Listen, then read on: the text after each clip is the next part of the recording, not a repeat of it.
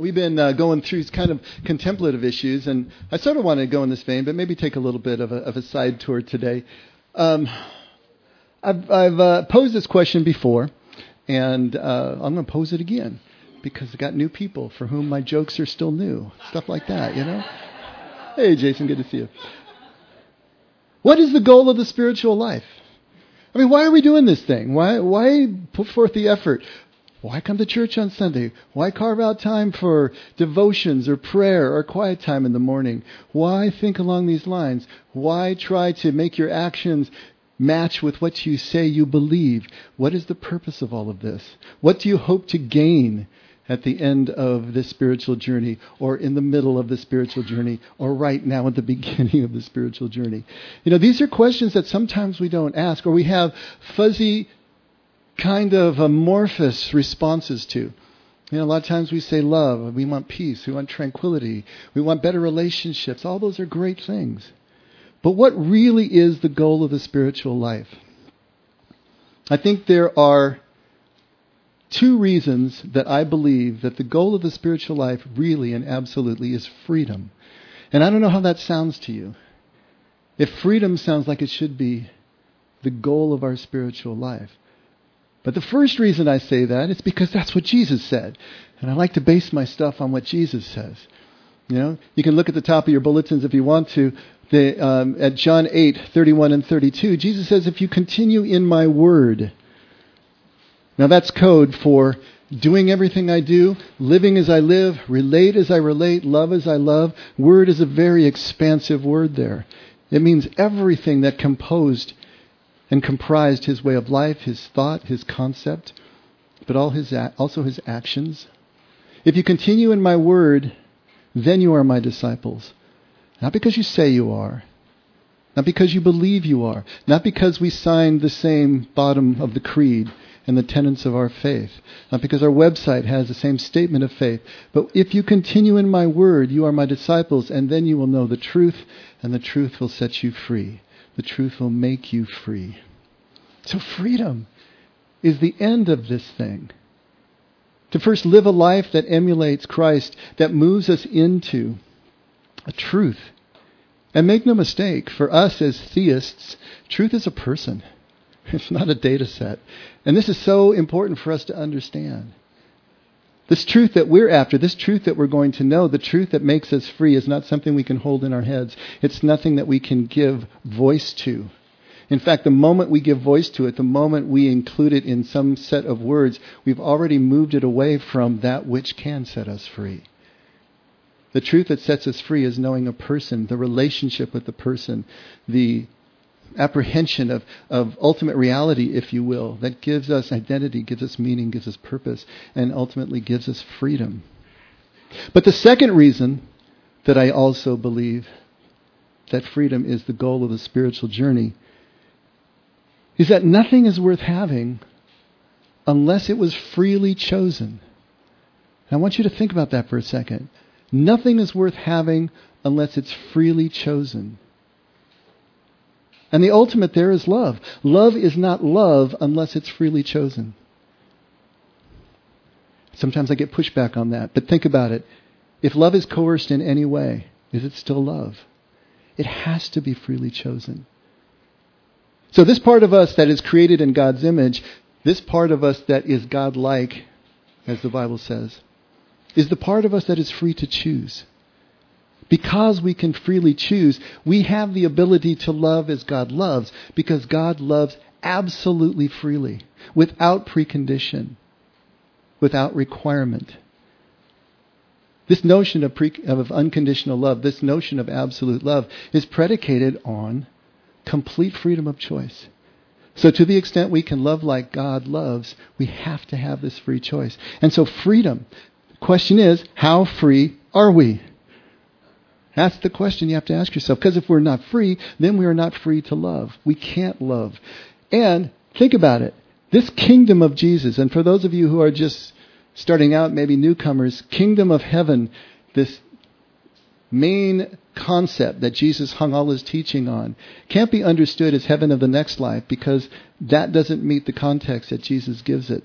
doesn't meet the context that Judaism gives it, who doesn't really have a set notion of the afterlife at all. Kingdom, as Jesus uses it, is the here, now quality of life that we can have when we are completely free. To be free completely is to be in kingdom, and to be in kingdom is to be completely free. Free from fear, free from obsession and compulsion, free from all the things that we do out of need, out of codependence, out of necessity. Not free to be here now, not free to see who's right in front of us, not free to choose for the good of everyone who's in our blast zone at any given moment. That kind of freedom is what we're talking about. And Jesus was completely free to be exactly who he was. Think about everything that you know about stories of Jesus in the New Testament, in the Gospels. Jesus was completely free to be a drunkard and a glutton, to be called a drunkard and a glutton, which meant he wasn't afraid to celebrate. He wasn't afraid to party. He wasn't afraid what all the sourpusses in his particular religious hierarchy were going to say when they caught him partying and caught him laughing uproariously and eating. Why don't you fast the way that John fasts? Well, it's not appropriate right now. But Jesus fasted as well. We're told about his fast in the desert. He was free to fast. He was free not to fast. He was free to do all of these things. He was free to be undignified, which for a Jewish male was one of the big no-nos culturally. But we've talked about this before. When Jesus worked with children, played with children, he really played with children. You got to imagine him giving horseback rides and getting his beard pulled and squealing and laughing and tickling.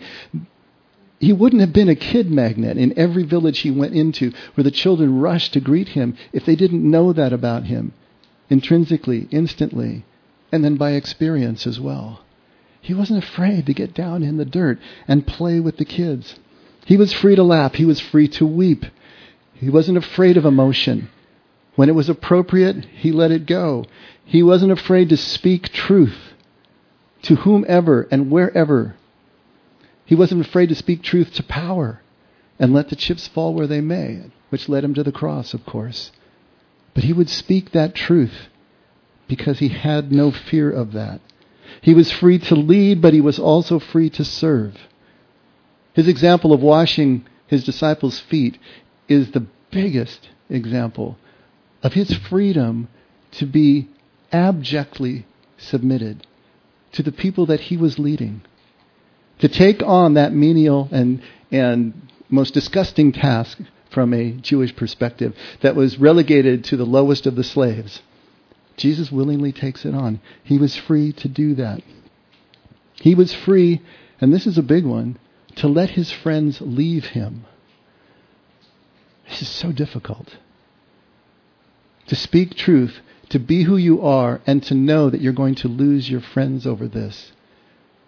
At one point, a large part of his company left him because of what he said about the Eucharist, about eating his body and drinking his blood, trying to make an understanding break through to them. But they left him over that. He was free to be betrayed, and then he was free to forgive that betrayal. He was free to be angry when that was appropriate. And of course, he was free to die. He was completely free to be exactly who he was, no matter what anyone thought. That's freedom. That's kingdom. Now think about it. Where do you fit on this scale of freedom? How free are you? How free are you from what you think other people think of you? How free are you from the standards that you have in your head, or the standards that were imposed upon you as a child that have never left your head, to do the things that you think you need to do in order to be fill in the blank? Good enough? Advanced enough? Pretty enough? Educated enough? Accomplished enough? Loved enough? Accepted enough? All these things that we compulsively do because we're not free to see the truth. The truth is, we already have that acceptance. We have that love. But until we know that and not understand it intellectually, but have it so deep down in our spirits that we can live it, then Jesus would say, well, you just can't go where I'm going. The unfortunate translation is, you're not worthy of me. It means you can't go where he's going. You're not going to be able to get there. So this truth that sets us free is this knowing the Father of life in such a way that you know that none of this matters, none of this striving, none of this fear. We can actually be free. And so the question becomes, how are we going to get this knowledge? Well, one way to do it is to wait for life to strip away all the other stuff. And it will do that eventually. Life has a way of mugging you. Life has a way of continuing to strip away all of the things that you have built up to try to make yourself feel good enough, which is now what you are a slave to, which is now what you are beholden to. I wanted to read a little essay. And it's interesting because this essay shows up all over the internet, mostly attributed to Anonymous, but sometimes attributed to somebody, and there's different versions of it. So I put the best version together that I liked, and we'll call it Anonymous. But the title of it is Old Age is a Gift. Old age, I decided, is a gift, and obviously this is written by an old person. I am now probably for the first time in my life the person I have always wanted to be. Oh, not my body. I sometimes despair over my body. The wrinkles, the baggy eyes, the sagging butt. And often I am taken aback by that old person that lives in my mirror. But I don't agonize over those things for long. I would never trade my amazing friends, my wonderful life, my loving family for less gray hair or a flatter belly. As I've aged, I've become more kind and less critical of myself. I've become my own friend. I don't chide myself for eating that extra cookie, or not making my bed, or for buying that silly cement gecko that I didn't need but looks so avant-garde on my patio. I am entitled to overeat, to be messy, to be extravagant. I have seen too many dear friends leave this world too soon before they understood the great freedom that comes with aging. Whose business is it if I choose to read or play on the computer until 4 a.m. and sleep until noon? I will dance with myself to those wonderful tunes of the 60s, and if I, at the same time, wish to weep over a lost love, I will. I will walk the beach in a swimsuit that is stretched over a bulging body, and will dive into the waves with abandon if I choose to, despite the pitying glances from the bikini set. They too will get old. I know I am sometimes forgetful, but there again, some of life is just as well forgotten. And I eventually remember the important things. Sure, over the years, my heart has been broken. How can your heart not break when you lose a loved one, or when a child suffers, or when a beloved pet gets hit by a car? But broken hearts are what give us strength, understanding, and compassion. A heart never broken is pristine and sterile, and will never know the joy of being imperfect. I am so blessed to have lived long enough to have my hair turn gray, and to have my youthful laughs forever etched into deep grooves on my face. So many have never laughed, and so many have died before their hair could turn silver. I can say no and mean it. I can say yes and mean it. As you get older, it's easier to be positive. You care less about what other people think. I don't question myself anymore. I've earned the right to be wrong. I like being old. It has set me free. I like the person I have become. I'm not going to live forever, but while I am still here, I will not waste time lamenting what could have been or worrying about what will be. And I will eat dessert every day if I feel like it.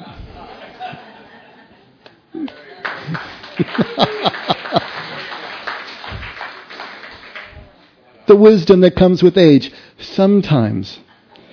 But see, even here in old age, there's a catch. You still have to be willing. You have to be willing to let life teach you. You have to be willing to let go of all the things that you've carried around for 40, 50, 60, 70 years. And not everybody goes there. Not everybody grows wise. Everybody gets old. But sometimes we just get old because we're still not willing to let go, to put this stuff down. Old age is no guarantee, but it is a main stripper away of all of this stuff that we cling to, all the stuff that enslaves us, all the stuff that keeps us from being free.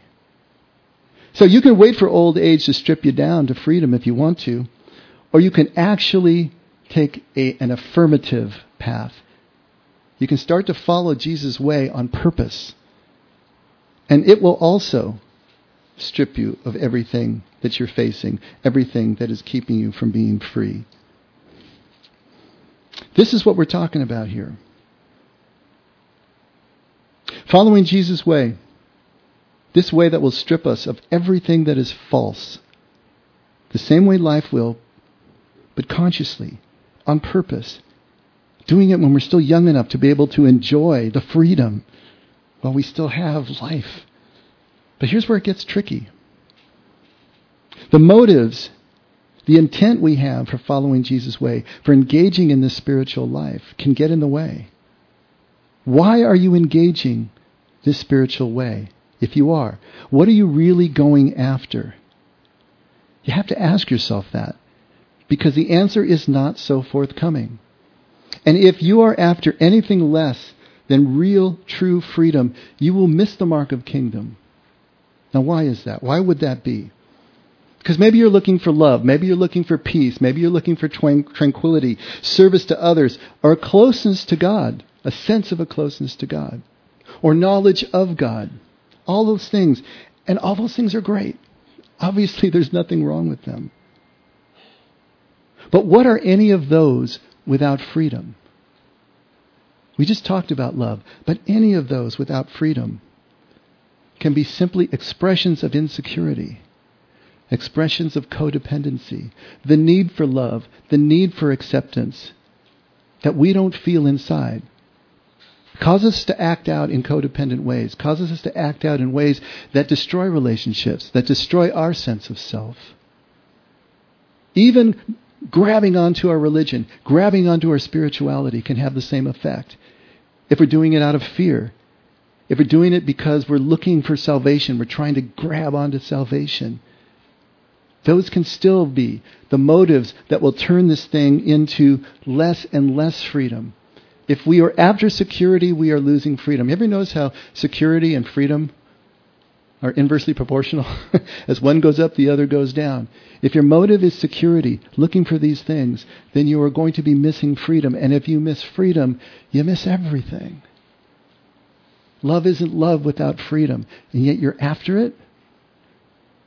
Tranquility and peace is nothing. It's whistling past the graveyard without freedom. We need to check our motives and find out what it is we're really after. And the truth is that most of us fall short of actually going for freedom. It's too radical. Freedom is radical. It's scary. To be completely free is to also be completely unsecured.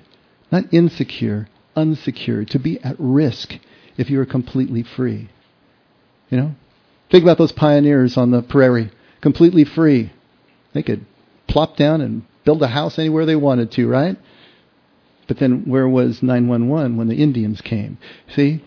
Completely free, completely at risk. That's the way it works. So we're constantly trading security for freedom. Now, a certain amount of that is what we need to do to be able to live in community, to live in society. But are we balanced? That's what we're looking for. And to really go for complete spiritual freedom is as radical as that. You will feel unsecured. You will feel at risk. And if you're not willing to do that, then you can't go where Jesus is going.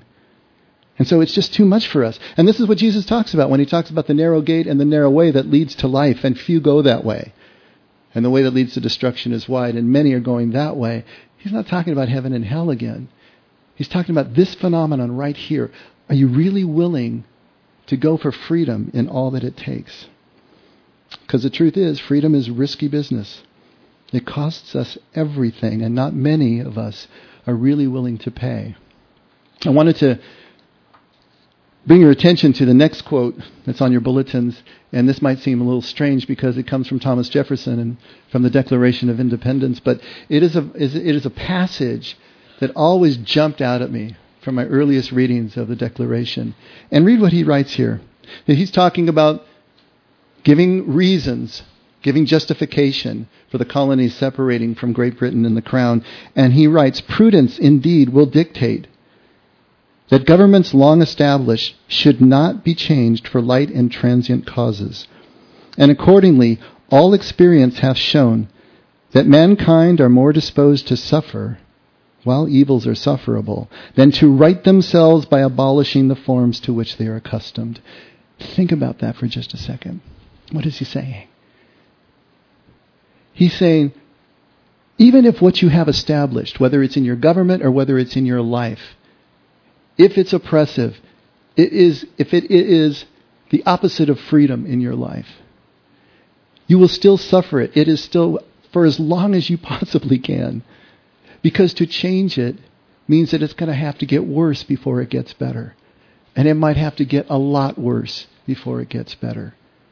And that's exactly what was going on at this time. There were 56 signers of the Declaration of Independence.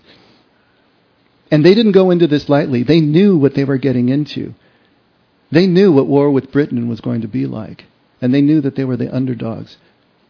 But freedom for them was so important. To get shut of all of the trappings of the British Crown was so important that they dove into it anyway. They signed the Declaration. They put themselves on the line. And these were men of means. These were men that were highly educated. 24 of the 56 were lawyers or jurists. 11 of them were wealthy merchants, and another 9 had large plantations, were farmers. They had a lot to lose. They had a lot at stake. They knew what they were getting into. They understood the risks. And the risks came with the war. Many of them had their houses burned. Many of them had family members who were killed either directly or indirectly by the war. Some of them were captured during the conflict. Some of them were killed during the conflict. Many of them lost their fortunes completely. Some of them got them back. Others did not. But it had to get a lot worse before it could get better. Some of you look at our government and our world right now and you say, how in the world can this continue? Because most of us are doing just that. We're going to continue to live our lives for as long as we possibly can until it just becomes absolutely intolerable, because to take it down in order to get to what we understand as greater freedom is going to be so costly and so difficult, personally and collectively. And Jefferson hits it right on the head. And yet they went for it anyway. Who were these people? Who were these people that were inclined to do such a thing? The colonists of America were kind of a self-selecting and really almost unique group of people. And if you just think of the Pilgrims, the ones that came across on the Mayflower, isn't there a song about that, and landed on Plymouth Rock? These people back in England in the mid-1500s were a group of separatists. They had separated away from the Church of England. Now, if you know anything about the Church of England, right after the Reformation, the king and the church were one. There's no daylight between them. The king was actually the head of the church, the way Henry VIII set it up. And so to break away from the church was also to break away from the crown. To criticize the church was to criticize the crown. And they did all these things, and they were getting repercussions. Their houses were being raided. They were being imprisoned. So in the late 1500s, they fled to Netherlands. And they lived there for about 10 years. But what happened there is their kids started speaking Dutch, and they didn't want that. They started adopting Dutch customs, fighting in the Dutch army, and so they realized they needed to get out of there, and they weren't away from the reach of England either. The English still came over and tried to imprison them, and so they started making arrangements to be able to go to the New World. And it took them several years before they got the funding, and they got 2 ships, the Mayflower and the Speedwell, and they had 130 people that were ready to go, and they were going to go early in the year of 1620. But all the delays due to financing and infighting and politics were dragging on until they weren't ready to leave until July of that year. And then there was another month due to problems with the ship. And finally the Speedwell couldn't make the journey because it was unseaworthy and it was leaking and all these problems. They didn't finally leave Plymouth Harbor in England until September of 1620, which meant that they were, after a 2-month sea voyage, going to be hitting the east coast of North America in the dead of winter, which is exactly what they didn't want to do. After 2 months at sea, and you have to try to imagine this, 130 people on a 109-foot boat. 109 feet. That's like from here to that window across the courtyard. 130 people on a 109-foot boat, 2 months at sea. 2 months at sea. You're not seeing any land. You don't know where you're going. Imagine what that would be like. Imagine the smell. No one's taking showers. You got to picture this in your head, right? And then they finally land, and the winds are against them, and they can't land where they were supposed to. They were supposed to set up shop at the mouth of the Hudson. They ended up at Cape Cod. And once they finally found a suitable place to land that didn't have Indian problems and everything else going on, it's the dead of winter. They ended up spending 6 months on the Mayflower, just anchored off the coast, because there was no way they could go inland and build a house, build shelter. In the dead of winter, you can't even put a shovel in the ground. They had to stay on that boat for 6 months. By the Thanksgiving that we all understand as the first Thanksgiving in November of 1621, of those, actually only 102 people left England after the Speedwell went down. Only half of those were still alive. Of the 13 adult women, only 3 survived to Thanksgiving. The death, the hardship, the winters, Indians. This is the toughest of the tough. These are people for whom freedom was so radically important that they were willing to sacrifice all these things, put their lives and everything they had on the line to see if something could be better. And they had no guarantee. They didn't know. Fast forward 150 years to 1776, and yes, now the seaboard has become a nice, comfortable place to live. The farms are in place, the houses are up, but the freedom is not there. And it's getting pushed on them more and more. And so this strong stock of people, these freedom-loving people, were able to do it again, to take everything that they had built up over 150 years and tear it down in order to get to the other side. This is what freedom really looks like, if you want it badly enough. It is so difficult for us to understand this. It's so difficult for us to really understand what it takes to be free. The radical notion of what this is all about. To tear it all up is our choice too. To make ourselves unsecure, unsafe again for a time so that we can move through. Everything that you have built up in your life, emotionally, psychologically, physically, financially, it's what you use right now to feel secure. But the freedom that Jesus is talking about lies on the other side of that. Are you willing to tear all that up?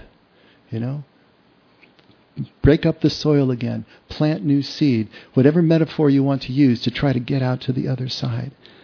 This is what it looks like. That's the choice for us right now. If we really want to get to this complete freedom that Jesus is talking about. If we aren't focused on just security. Some of you know that when I left high school, I joined a monastery, and I thought I was joining my spiritual journey. I thought that I was embarking on my own, religious vocation. I found out, and as I look at it now, I realize that all the choices I was making at that time were made out of fear. When I got out of high school, I had no idea what to do. I had no idea where I was going. The only thing that I knew and the only thing that seemed solid to me were the brothers that taught me in high school. 2 of them especially, that became like big brothers to me. And I could go and throw rocks at Brother Ski's window at 2 o'clock in the morning, and he would come down and talk to me in the foyer and talk me down, And I wanted to be able to do that for other guys. That was one thing. But what I didn't realize is that a religious vocation is not about what you do for your job. It's about this stark reality of being deeply connected to our God. And I was completely unprepared for that. I was completely unprepared for that, what that meant. As I look back now, there were 10 of us, they called us postulants, first year guys. All 18, 19, fresh out of high school. Of those 10, I can look back and say there's only one that I am pretty sure was there for the right reasons. The rest of us were all there, nothing better to do. We're in love with the idea of being a monastic. Had no idea what that really meant. We're trying to escape from the thought of life being too much. There were so many different reasons. And it wasn't just our first year, but the older monks that were there too. Yeah. Some of them were there that were alcoholics and this and that. They were there for all different sorts of reasons. It was the first time I realized that clerics, just because they put on the collar, doesn't set them apart from the human race. They're still going through all the stuff that we're going through, making their choices as best they can as well. And so, again, motives has everything to do with this. It's so easy for us to engage in spirituality looking for security, looking for salvation, looking for something to make us feel better, feel more secure, rather than the stripping away process that is the genuine article, this way of Jesus as he talks about it. And it's so hard to know we're doing it while we're doing it. There's a book called In the Spirit of Happiness, and it's by the monks of New Skeet, which is a modern-day monastery that's set up in upstate New York, 50 years old just this year. And this book is kind of taking a look at monasticism, but applying it to everyday life for the rest of us who are not monastics. And through the character of what they call the seeker, someone who's come into their order to try to see if this is a place where he can land and live the rest of his life, they're trying to get a point across here in this one chapter. And I wanted to read just a few paragraphs because I think it will really help us to understand what we're dealing with. The seeker explained, "When I became a novice," that's a person in their first year, another word for that, "everything about monastic life was new and interesting. Overnight, I became one of a group of like-minded people whose chief priority in life was to search for God. The rhythm of the life I had embraced supported this down to the very minute. Life was choreographed for holiness, with set times for work, prayer, and relaxation. A perfect script. Everyone was so decent, so encouraging. From the beginning, I couldn't help being impressed with the community's sense of seriousness and dedication." He paused. "The monastic culture itself reinforced this sense of newness too. I took a new name, a new identity, which further distanced me from the awkwardness of a less than comforting past. Instead of secular clothes, I now wore religious habit to services, the sign of my new state in life. Intellectually, the environment was quite stimulating as well. We received approximately 10 hours of instruction each week on all facets of the spiritual life, and had a library chock full of wisdom at our disposal.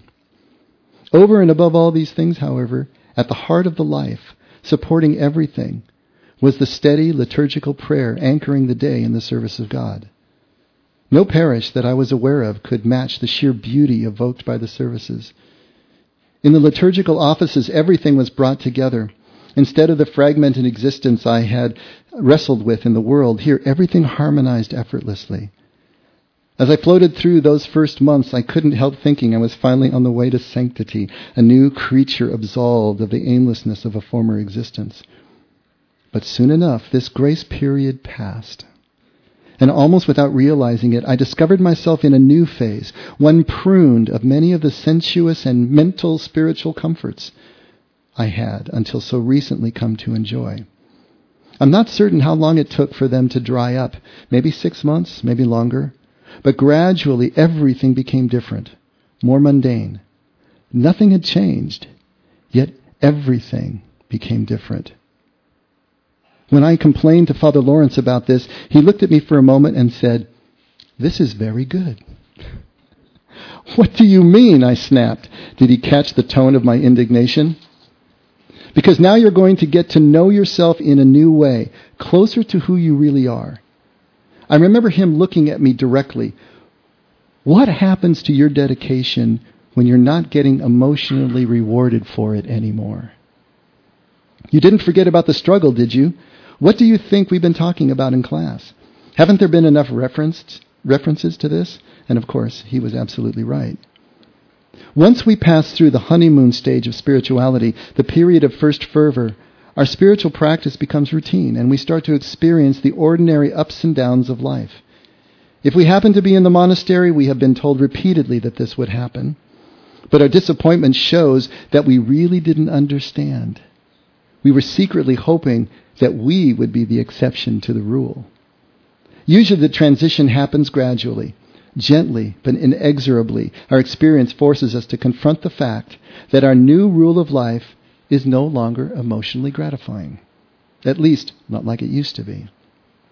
You mean to tell me all of this is necessary, groaned the seeker. This is the real beginning of spiritual life. When the hard work starts, Father continued. Up to now, everything's been preliminary and delightful. Forget that now. Now there's no candy, no unusual emotional gratification.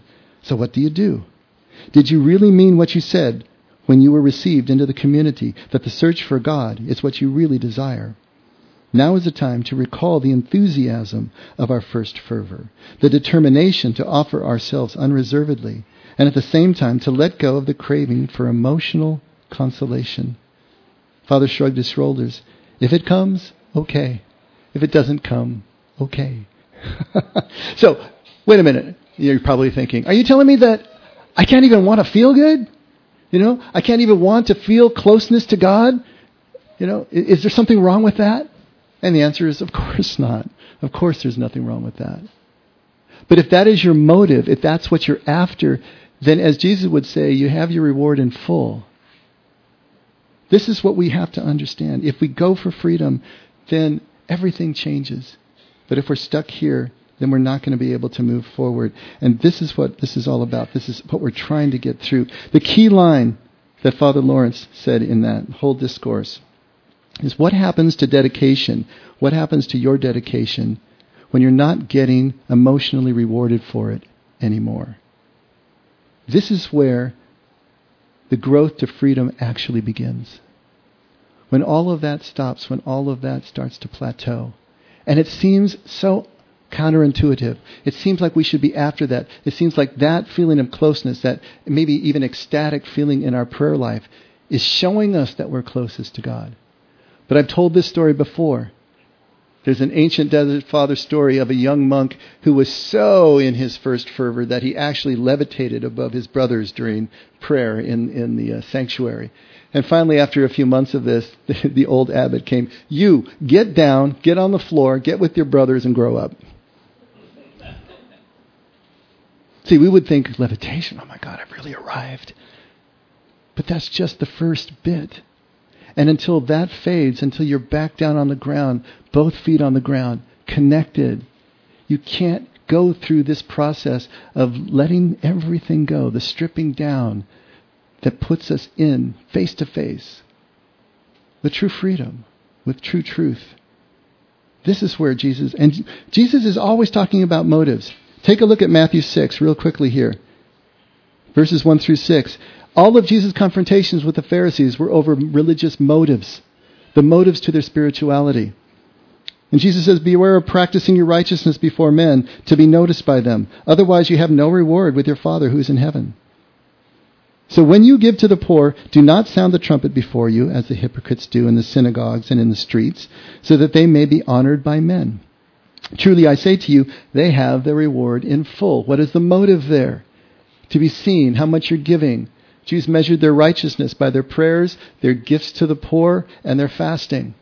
To do all that in public, to everyone see what you're doing, was raising their currency, was self-aggrandizing, was advancing them.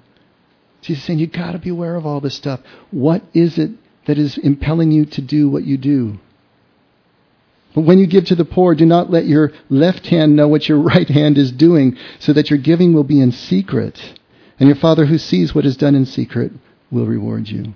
And when you pray, you are not to be like the hypocrites, for they love to stand and pray in the synagogues and on the street corners, so that they may be seen by men. Truly I say to you, they have their reward in full. Ain't no more coming. The path to freedom is blocked. They are still completely enslaved by their need, compulsively, obsessively, for these things. But you, when you pray, go into your inner room, close your door, and pray to your Father who's in secret, and your Father who sees what is done in secret will reward you. Spirituality or religion used for security, used for advancement. Jesus would say, you've got your reward. Whatever that has gotten you here and now, that's it. It doesn't go any further. It has no power to get you to freedom. And freedom is really where we're at. This is what it's about. But if we can let go of our need for security, let go of that codependence as a motive, which means that we know enough about our Father to know that all these things are already ours. That's the only way this works. We need security. We need love and acceptance as human beings. But if we're constantly trying to get it out there, we remain enslaved by our obsessions. But to know this Father of life tells us and shows us that everything is already here. It's already ours. And that's the irony. The freedom that comes from truth is that our lives are already secure. We don't have to go after that. Nothing needs to be done or felt to make it any more real. And until we know this experientially, not intellectually, we will always seek other than freedom. Freedom will always be too risky. And we won't do what freedom requires, which is to let this stuff go. Now, it may sound that I'm painting a really bleak picture of the spiritual life. I hope that's not the case. But if it is, if this just sounds so scary and so unemotional and unfeeling, that's not it at all. That's not what I'm trying to do. It's just actually the opposite. See, change doesn't hurt. Resistance to change is excruciating. The more we resist the change that life is going to bring us as it strips away the things that we've built up, the more that our spiritual journey takes us into places that we didn't expect, that don't feel right, where God feels remote or far from us. The resistance to that change is what is going to hurt. And it's going to hurt us here and now emotionally, but it's also going to keep us from the goal of freedom, because we won't continue to do the things that we need to do. And so I hope that you can see that what really is at issue here is that when you feel disconnected from God, when you feel that dark night of the soul, and you think something is wrong, the truth is nothing is wrong. You're right where you're supposed to be. Everything is going where it's supposed to be going. This is your opportunity to be able to see truth as it really is, to find freedom as freedom really is, as we move through these, and we will cycle. Out of that depth comes another peak and crest, and then another, and we will continue to cycle. And that is the rhythm of all human life, and it's certainly the rhythm of the spiritual life. We don't need to fear it. There is nothing wrong with us. We're right on track. We're right where we're supposed to be. On the way to freedom that will be its own reward. And if we can trust that concept just enough, then we can engage in this way of Jesus. And we don't have to wait for old age to strip everything away so that we can finally be free and comfortable in our own skin. Which is what kingdom will finally bring us. The ability to be completely comfortable this moment, this perfect moment, without any artificial ingredients needed, without needing to be somewhere else. We can be here, be now, and be perfectly content. That's what Jesus is driving us toward. Let's pray.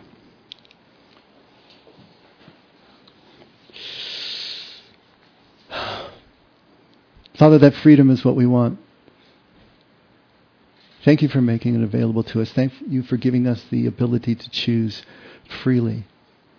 Help our fears, help our unbelief, help us in everything, in every way that we need to be helped in order to find our way through all of this.